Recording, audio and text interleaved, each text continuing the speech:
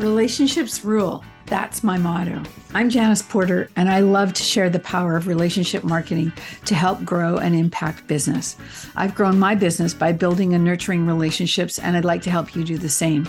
Welcome to the Relationships Rule podcast, where connection means everything. Hi, everyone, and welcome to this week's episode of Relationships Rule. With me this week is Lex Roman, and Lex is a growth marketer for creative entrepreneurs. She actually comes to us from Atlanta, Georgia, which I can see behind her on the wall. So it's something she's pretty proud of, I think, at this point. She's on a mission to help small business get seen and get sales without being beholden to big tech. And I'd like to start there, but first I'm going to welcome her to the show. So welcome, Lex, and lovely to have you here. It's great to be here, Janice. So fill my audience in a little bit more, because I just gave them the tip of the iceberg. So who are you, and what's your passion with what you do? Yeah. So I started my career in growth as what's called a growth designer. And I used to work with tech companies to help them find customers, convert them into paying customers, and keep them for years on end in subscriptions, reduce churn, things like that. And a lot of what I did in Silicon Valley was help people connect with their customers and actually understand who these people were and what was getting in the way of revenue. And a lot of times, companies think, oh, we just need to hammer people with sales and marketing stuff, and they will come to us with their wallets open. And so much of growing a business is really about people and relationships, and that's true at any size business. And after doing that for about a decade, I turned my attention to small business owners. And I've seen, in my time in Silicon Valley, an increasing, monopolization of companies and increasing consolidation of companies, more companies getting acquired. And what that means for small business owners is that it can be harder and harder to play in the same arenas as Amazon, Google, Facebook, Netflix. And so we need to lean into things that are unique advantages of small business owners. And so what I do now is help small business owners really turn away from big tech and think about things that are going to be more effective for them, that play to their strengths, where they can get sales in a sustainable way. So when you were when you were working with the big companies, were they listening to that piece around, once you get the clients, nurture them, keep them coming back, or was that frustrating? It's interesting because I think all companies struggle with this. I have small business owners. I just got off a call actually with my members. I have a membership program now, and one of them said, I really didn't want to talk to my customers last month, but I'm so glad I did. I think it's something that we struggle with as business owners. To talk to other people is scary. And so in that way, I definitely worked with a lot of founders who were hesitant to do that, but generally supportive of it. They wanted someone doing that. Mm-hmm. That's why they liked what I did. They didn't necessarily want to do it themselves. I did work with a couple founders that were very aware of their customer base, like Andrew Blackman, who is the co-founder of the Black Tux, one of the companies I worked for in LA. Very customer centric. The Black Tux had brick and mortar locations in addition to being an online business. Spent a lot of time in those brick and mortar locations, spent a lot of time talking with customers. And he actually recently wrote about one of his recent campaigns where he gave customers his phone number. And the Black Tux actually is an interesting growth case study, because the Black Tux does wedding and formal wear. And so if one person's getting married, it's likely that other people they know might also get married. And that's a great growth mechanism for that business. So they understood that early on. And that was a big thing that we focus on. Once we get one customer, we've acquired an entire crew of friends and family who will also become customers, So you're talking my language when I hear all of this about the relational side of things, but you just said something also that, we all need to do it, but a lot of us are afraid to do it. That I don't understand, but it's true. But why do you think people are so afraid to do it? It can feel unknown and risky to talk to another person. And I think, we have this sense that if we do something with a computer, that it's going to be somewhat predictable for us. Like we put something up on Instagram or we blast out an email, like it's going to be okay, right? It's going to be predictable. And if we get on the phone with someone, we're going to have this, scary, unpredictable, like who knows what's going to happen, right? And I think it's just the nature of people. They're not predictable. Well, And okay, I have to argue a little bit to that point and push. I think it's a generational thing in some cases. I don't think it is. I'll tell you, I worked with 3 Wall Street guys that were pushing 70 and they didn't want to talk to customers either. Well, interesting. Yeah. And I'm sure it's not completely, like, I don't want to blanket that, that it's generational in that sense. However, my first tendency is to pick up the phone. Now, I know most people aren't going to answer the phone, but that is my first tendency. It isn't to send that email and just let it sit there, because it drives me crazy that it doesn't get answered, right? Sure. I can get a more instant response if they answer the phone. But when you're calling people, you're probably calling people that you know already, right? Not necessarily. Okay. Yeah. Yeah. The cold call is tough though. I mean, you must have a hard stomach for that, Janice. Like it's not easy to cold call people. And you don't know, people could hang up on you, people could yell at you. Like there's all kinds of things that can happen. And I do a lot of phone banking, so I'm well aware of all the things that can happen when you're talking to people on the phone. But I think the point is that when you actually hear directly from your ideal customer, from your ideal buyer, or from a current client, that information helps you move so much faster in your business. And so inside a larger company, like I worked with Toyota and Nissan, right, which are pretty substantial global corporations. Mm-hmm. We can run tests at scale in those companies, but I will learn so much faster by pulling up to a gas station and interviewing drivers than throwing things out there and waiting for the results to come back. Got it. And that holds true for small business owners too. You learn so much faster when you talk to your buyers, whether they've already purchased or are about to, than just putting stuff out there and hoping that it lands and not having any sense of whether or not it is and why not. So that makes me think of, that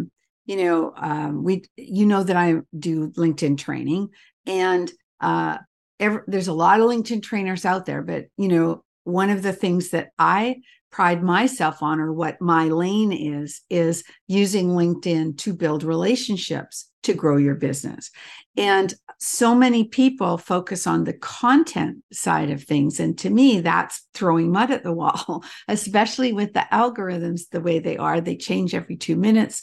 And mind you, I'm not sure that a lot of people even think about that part of it, because they think they're doing something productive by putting content out there. And that isn't necessarily so. Can you speak to that from your? Yeah, I'm so with you. I'm so with you on that, Janice. Like, I think it again is a really challenging thing to nail, because you have to nail your message. And if you don't know exactly what those messages are to bring people in and what the calls to action are, is it reply to this post? Is it share something? Is it come to something? That can be quite an experimentation ground. And so what I like to say is cut the factors down. And if you go face to face with someone, then it's really just, is this person interested in the kind of space that I'm operating in? You have much more fluidity there. And you have much more wiggle room to be wrong about your exact phrasing and things like that when you're DMing someone or on the phone with them, versus like blasting out a post and hoping that it, stops the scroll, so to speak. Yes. Yeah, exactly. So you have a program your membership program is called Growth Tracker, being Growth Tracker. And that comes from your background, right? So you track what works and what doesn't work. And that's right. To do that. Is that correct? That's right. The growth trackers embody a method called test, track, tune. It's a loop that we run. And what we do is we test what will bring leads and sales into your business. We track whether or not that worked, what worked and what didn't, and we fine tune and run it again. And that may involve running different tests. It may involve taking a message that works somewhere and moving it to a different channel. It may involve ditching a strategy that's not working for you. And so you've brought it down to the solopreneur, the small entrepreneur level, the creative entrepreneur, so that it doesn't seem so huge, because that's what the big boys do. But you made it work for small business as well, correct?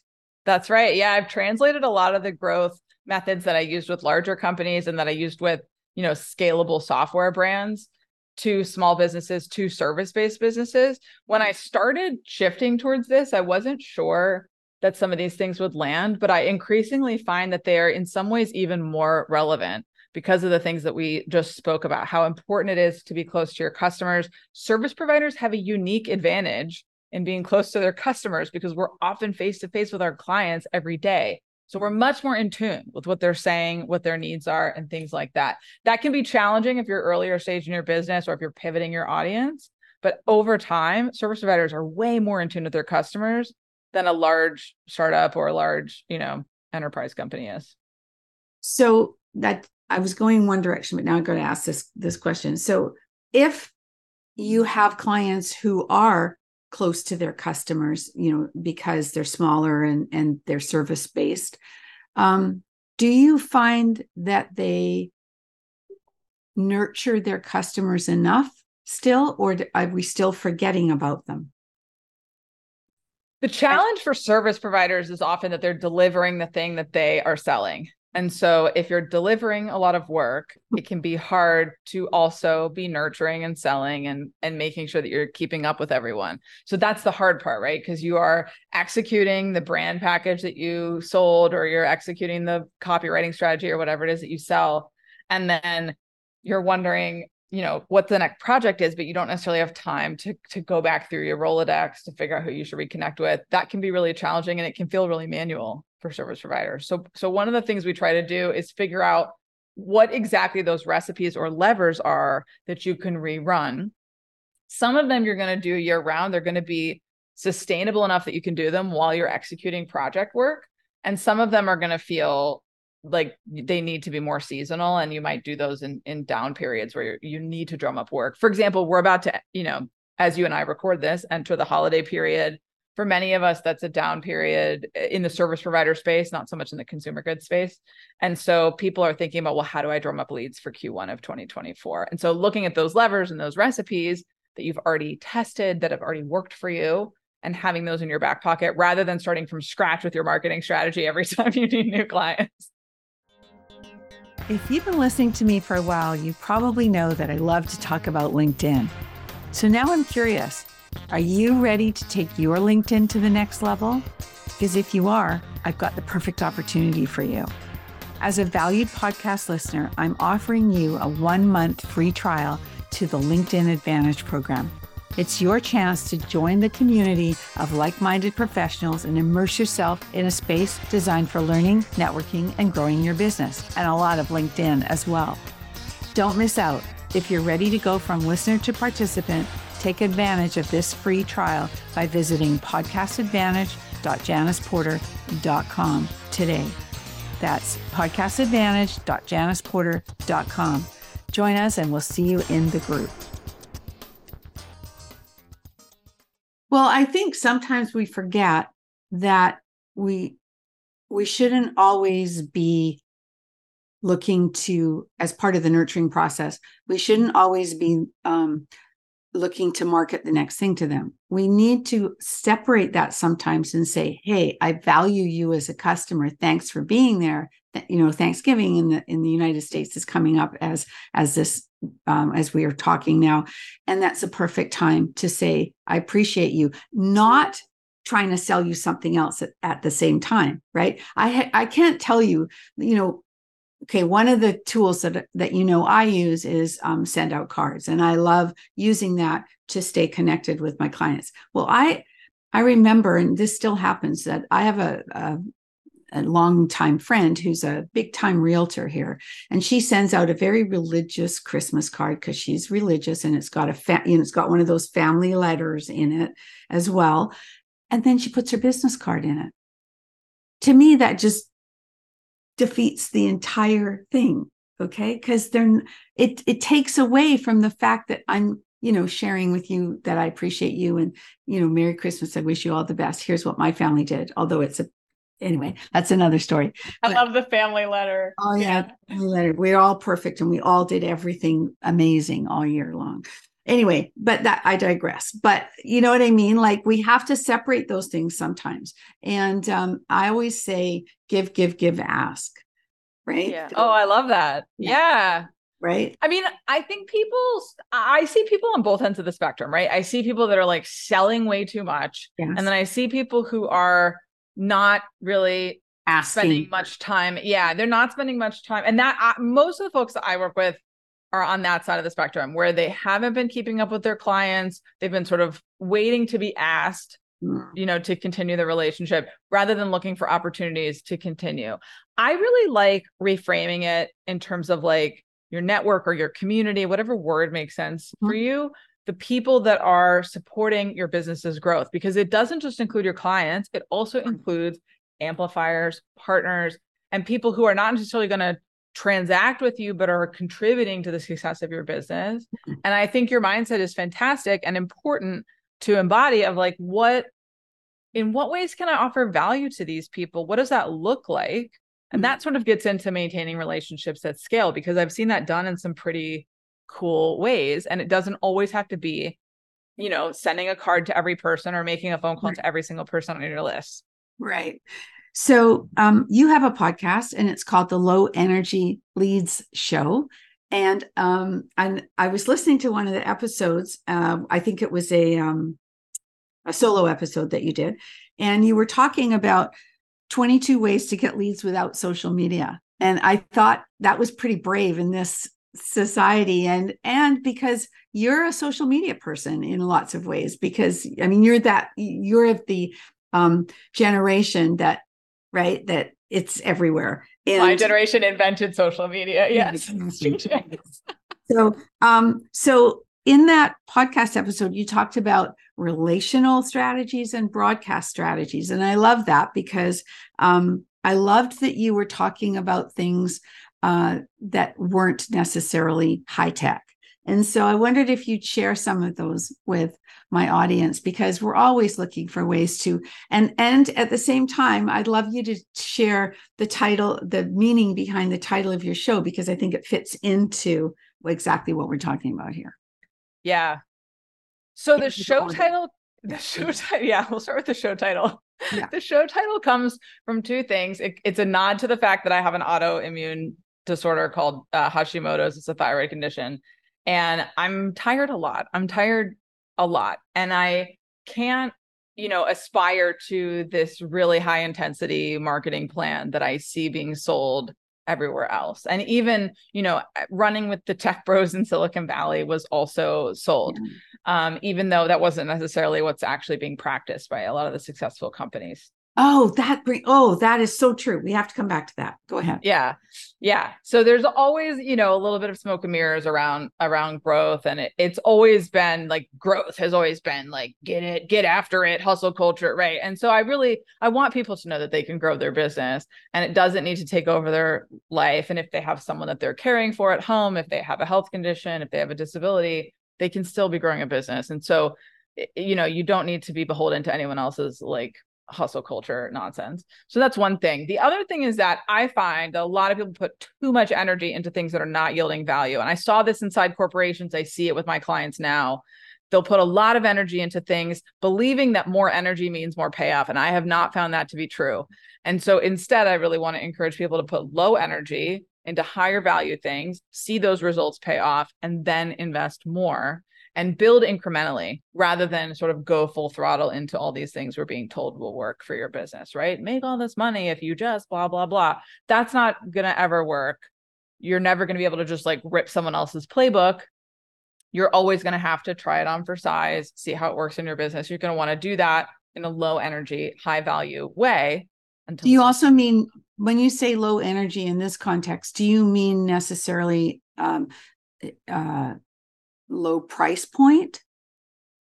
I mean, low cost, low time investment. Yeah. Okay. So like, for example, if you're thinking I should run some Facebook ads, I would not recommend you go out with like a 10K Facebook ad budget. I would recommend you start with something smaller, maybe like $100 to $500, right? So you don't want to just sort of like run headfirst into a 6-month long strategy that you've not tested, or run headfirst into a high budget item without any evidence that that thing is going to pay off in your business. Like I spoke with a business owner the other day who was sponsoring a golf tournament.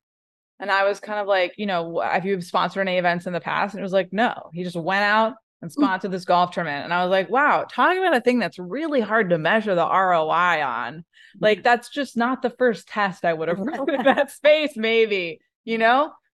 So to me, it's about a hole first, maybe, and see. Yeah. Or sponsor another kind of event, right? Go smaller.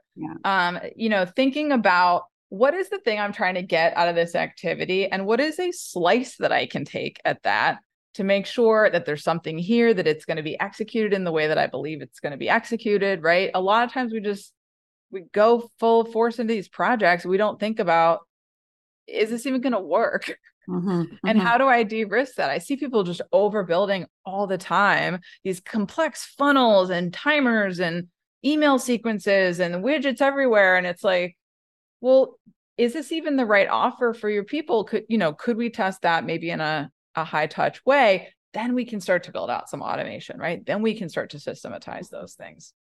So can you give me 3 or 4 low energy relational strategies that you think are pretty good to start with? Yeah. So low energy it's extremely personal. I think that's a really important thing to take away from it. Some people will find talking with others high energy, as we've already spoken about, especially the introverts among us. And other people will find things like content creation high energy.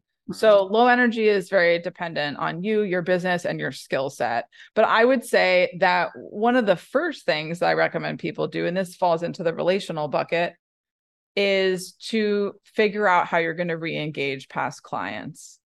And that's something that I think we leave on the table a lot in our business, as we just spoke about, and think about, okay, I know I can reach out to them one-on-one, or I know that I can call them, but maybe I want to think about a way to add value. What is a way that I could add continuous value, not necessarily with a new offer, but just continue to add value into their lives, continue to add value into the work that we did together, continue to invite them back into my business in whatever way makes sense for your business. And so, first experiment that we often run in growth trackers is bringing people in to an email segment. Would you like to be on my email list would be an example of something that you could do that's generally kind of low energy, kind of depends. And trying to just re-engage those conversations. Hey, I'm thinking about this, or here's something that I read that's relevant to the work that we did together. What do you think about that? Right? Starting a conversation with those past clients that can often lead to more work, new conversations, additional projects, things like that. That's a good one. I always say to my clients, how many, look, let me see, you've got 2,000 LinkedIn connections. When was the last time you ever talked to any of them? Yeah. Oh, exactly. Right. We're so busy looking for the new ones. And if we shake that tree a little bit and just reach out and say, hey, it's been a while, I'm making an effort to reconnect. You never know. The timing could be more right for more right. It's either right or it isn't, but it could be right now for something that they were going to think about doing with you before, but the timing wasn't right. So absolutely, I agree. That's a great strategy. Anything else comes to mind? One of the other things that I would recommend people do is track their own leads. So going back to the low energy thing is really personal. I have folks who get a lot of their work from relationships that they have. I have other folks who get a lot of their work from specific communities that they're in or from specific channels. Like I do have some growth trackers who really get a lot of work from Instagram, for example, or from LinkedIn. I have some who get more of their work from like a specific community that they're a part of. So the lowest energy strategy is going to be replaying something that's already worked for you. And often we forget those things. So I would track those, create a lead tracker if you don't already have one, and look back at the channels that have brought people into your business and the channels that have helped you close leads into sales, and see if there's something there that could be rerun in a slightly bigger way. That's what we call evidence building. Because if you already have evidence that it has worked, then you can go a little bit bigger with that thing. Do it in another channel, right? Bring in a message to another channel, bring it to a new audience, try the same message that you tried in the successful community with a new community, for example, try an ad in a new space. So that would be another low energy strategy where you're using evidence from your own business and parlaying that into the next great thing. Yeah, you make me think too about, the lead tracker. I do remember where usually where people have come from, but it would be smarter to have it on a sheet, so I can really see the statistics around it because You'd be surprised, Janice. Like, we think we know where these people come yeah. from, but then we look at it and it's like we end up having recency bias around it, where it's like, and it'll shift over time. Mhm. And so it's really helpful to have it on there, especially if you stay booked pretty continuously, because then you hit a down period, like something like a global pandemic happens, Mhm. and your whole business is turned upside down, and you're like, wow, I really need to go back to the drawing board here. Mhm. So you're going to want to have that data. And there'll be stuff in there that you forgot about that worked one time that maybe you didn't need it, so you just stopped doing it, but it's there for you when you do want it again. And so Mhm. it can be really instructive. The other thing is that we often don't break down word of mouth. Like, I've started saying that, I can't stand when people tell me their leads come from word of mouth, because it's like me asking you, what did you have for lunch? And you saying food. It's Yeah. like, yeah, word of mouth. Yeah. It's a huge part of marketing. The internet also not a lead source, right? So you want to break that down. And when you break down word of mouth in your lead tracker, and you don't just say referral, but you say the name, From and even whom? better, you categorize it. You say the kind of referral it is. It was a client, it was an industry partner, it was from a conference. You can start to get a sense of the leading indicators that are creating that valuable network, because your mechanic probably isn't sending you copywriting leads, right? So it's not just word of mouth from anyone, it's word of mouth from very specific relationships, and you want to be tracking who those Yeah, people that's are. that's really valuable for us all to think about because we'll be surprised when we get that list for Yeah. sure. I Yeah. loved also what you said about an opportunity, when you're reaching out to people to reconnect, asking them to be on your newsletter list, for example, because I don't want you to just expect that I'm going to put you on there because a lot of people do that, right? They meet you once on LinkedIn and then you're on their newsletter. Hang Yeah. on, I don't. In fact, I sent out a message. I'm doing an event as I always am on LinkedIn. So I put the event on LinkedIn and send out some invitations. This is for my LinkedIn Advantage program that you're aware of, and I got a reply back from the invitation, which was a canned reply. Thanks for coming into my mailbox. Um, I have some space on my calendar, blah, blah, blah. I don't know this person, right? So I ignored that and I sent the next message that said, don't forget to actually register for the event. Here's the link. And I got another canned response. And I'm thought, wow, not just the first one, but the second one too. Yeah. So It's probably a little bit of AI gone wrong. Like, yeah, AI is all over LinkedIn now with the yeah, messaging. Yeah, it's interesting. I mean, cold pitching is another thing that people are always asking me about, because cold pitching can work. And depending on your industry, it works better in some than others. Like, writers do a lot of cold pitching pretty successfully. Um, writers, yeah, like copywriters, copywriters. because like the writing That's space has always been a very pitch heavy, right? yeah, And so if you're writing articles, or if you want to be doing copywriting work, cold pitching is pretty common. And it is like so much a volume game. And even though people will say, I hate receiving cold pitches, how could this possibly work? Like, yeah, it does work. It's a volume game, because if you hit enough people, some of those people will be in buy mode, right? And that canned response is the same thing. They don't necessarily care that they're degrading all these other relationships, because that one person is out there who will find that to be useful. It's exactly. it's it's interesting with AI, especially. It's been interesting to see. Do you? And I do believe that. I don't know. What's your thought on going forward in terms of AI? Well, there's so many different ways that you can be using AI. So I think it depends a bit about how you're using it. I have used actually LinkedIn AI. I use something called Copilot AI, which is a LinkedIn chatbot that uses AI. What it does is it sends requests. Have you used this, Janice? I haven't used that one. No. It sends requests to people in my second degree network to connect. And then if they respond, it'll respond with a script. And then at some point, it'll tell me to take over the conversation. And it has worked for me. The problem with it for me is that I'm not actually in a volume game. So Mhm. I actually have a very small capacity for clients, and I'm very specific about them, more specific than like industry headcount, the kind of things that are in Sales Navigator. Mhm. So it wasn't vetting enough stuff. And so I was having too many conversations with people that like weren't a great fit for the business, and it couldn't get more specific than that. So if you do have a volume business, and or if you have a VA who can do a lot of that, Mhm. vetting for you, then it could be worth it. Like, the trick is really that it's a volume game. So if you want to pay to play the volume game in time or money, like Mhm. it can be played. You just have to be careful with the bots as opposed to even having a human do the outreach for you, because LinkedIn is really clamping down on those automated things. I think also like for service providers especially, and for solopreneurs like of any kind, you just don't need to be playing in those arenas necessarily. And you have like ways that you can be running your business where you're not constantly having to, throw logs on the fire, where the engine can be burning itself. And that's the kind of business we want to work towards. And that's true even at scale. When you look at a company like Facebook or TikTok or Google, these are companies that leverage growth mechanisms to Mhm. keep people in the orbit, to bring people into the orbit, right? They leverage us as their users to bring people in. LinkedIn does the same thing, right? So who can you bring into us? LinkedIn isn't out there getting every single one of our colleagues on there. We're doing that. Right. So that's an example of like, you want to step off that marketing treadmill. You don't want to be, building your business around something like cold pitching. It can be an okay starting place.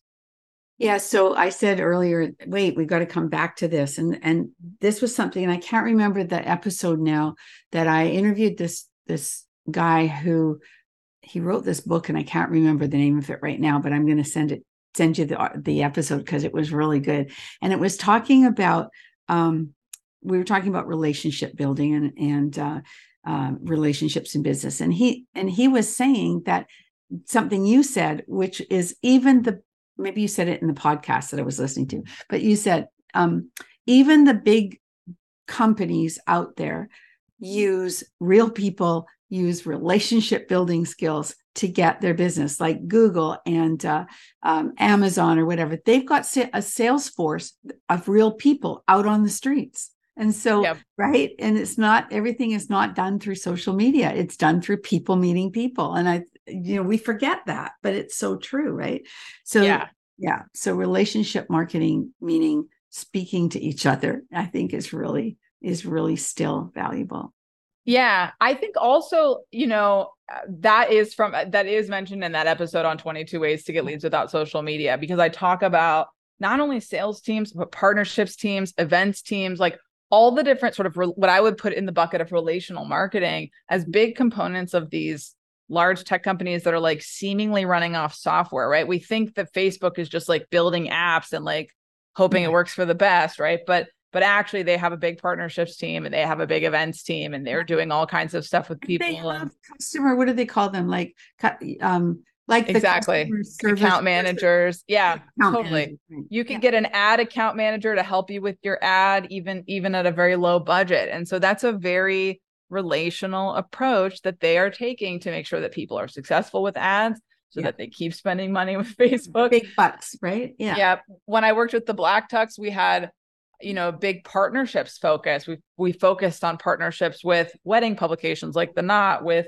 retailers like Nordstrom. When I Mhm. worked with the team at Gusto, they had a big partnerships team that focused on accountants and financial professionals, Mhm. because they realized that if they built relationships with those people, that would lead to multiple leads, Mhm. right? And multiple success stories, not just one on one.